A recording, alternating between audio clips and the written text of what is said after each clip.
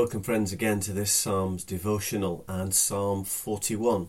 Now the Psalms in our Bibles tend to be divided up into 5 different books within the whole book of Psalms, and Psalm 41 is the last one at the end of book 1, and he ends with this declaration, this doxology, a declaration of praise for God and who he is, the God that this book celebrates so well.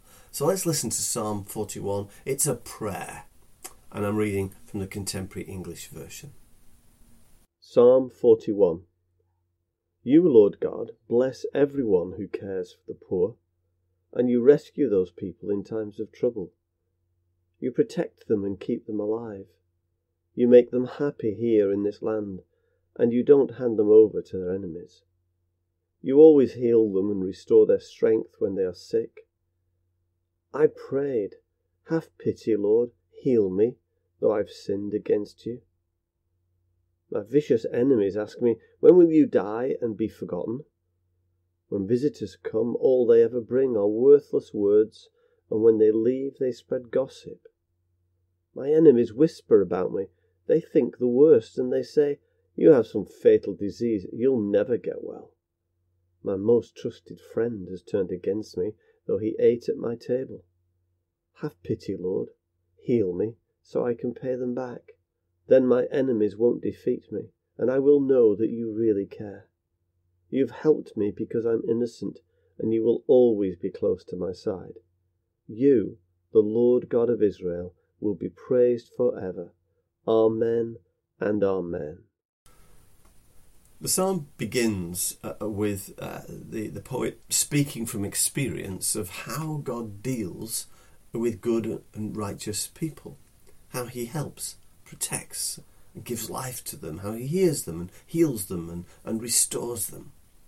And so it's on that basis that we find it in verse 4. He prays his own prayer of faith for healing. He says, I prayed, have pity, Lord, heal me. I've sinned against you. I've sinned against you, but I'm still coming to you for healing. He's a man of faith. He knows that his sin is only going to be dealt with by his God, and his physical healing is only going to come from his God.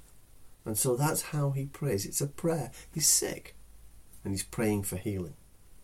And then he laments. He laments about his enemies who speak ill of him in anger. He gets quite worked up. My vicious enemies ask me, when did you die? When will you die and be forgotten? That's a horrible thing to say to someone. And what does he do? Does he get angry about it? Does he get frustrated about it? No, actually he laments. He said, Lord, the people are saying this stuff about me. They're speaking in anger against me. My enemies whisper about me. They think the worst, and they say, you've some fatal disease, you'll never get well. And he says, Lord, this is what's going on. He laments.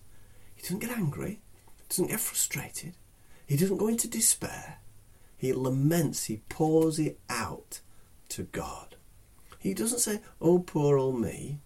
He says, Lord, this is the way it is. It's not good, but I'm letting you know because you're going to be the one who answers my prayer. And so then he prays again in verse 10. For healing. Have pity, Lord, heal me. Now in this context he says something a little bit more than just heal me. He says heal me so I can pay them back. Oh, we think, well, we probably shouldn't say that, should we? We have to remember that at least many of these psalms are written by David, King David.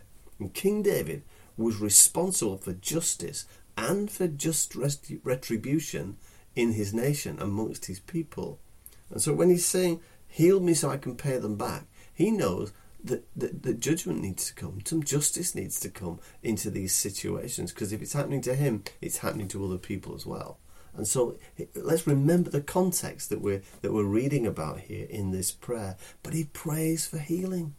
So all this is going on, all these people have turned against me, but Lord, you can heal me. I'm trusting in you.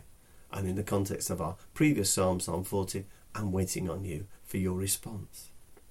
And then in 11 and 12, he recalls the testimony of God's goodness to his faithful people. God is good to his people, and he rejoices in knowing God. and that God will come through for him. You've helped me because I'm innocent, and you'll always be close to my side. Hallelujah. I know God is with me. He's close to me and will always walk with me. Friends, whatever you're struggling with, and whenever you are struggling, remember that God is close. He's near, and he's drawn to, attracted to the heart that is in pain. Jesus said, didn't he? Jesus said, come unto me, all you who are weary and heavy laden. I'll refresh you. Jesus is drawn to our hearts, to our lives, to us when we're in those kinds of situations, because that's what God is like. The psalmist discovered that's what God is like. You will always be close to my side, he says here at the end of verse 12. You, Jesus, you will always be close to my side. You see, this faith gives God glory and honour. And so he finishes, you, the Lord God of Israel, will be praised forever. Amen and amen. Doxology, praise, worship, adoration, because life is hard, life is difficult, life is painful sometimes. But you, Lord, you're my God, and you're always close to me. You're always with me. That's your promise. Jesus said, I will be with you always, even to the end of the world. Matthew 28 and verse 20. This is who God is for us. This is what God is like. Sin is a barrier to us enjoying fellowship with him. But it is not a barrier to God drawing close to us.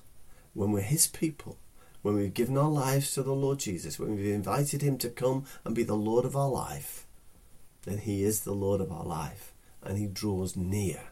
He is close to our side all the time. And when we're in those situations, when we know that we've missed it, we've sinned, we've drifted away, we've rebelled, whatever it may be, we failed to listen, we can turn again. We can turn again with a prayer in sickness, a prayer in distress, a prayer in sin, a prayer in every situation, and say, Lord, you're close by my side.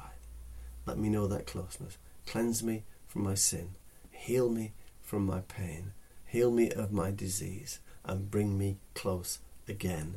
Jesus says, I'm with you always to the end of the world, and then face to face. Hallelujah. God bless you. God bless you. God bless you.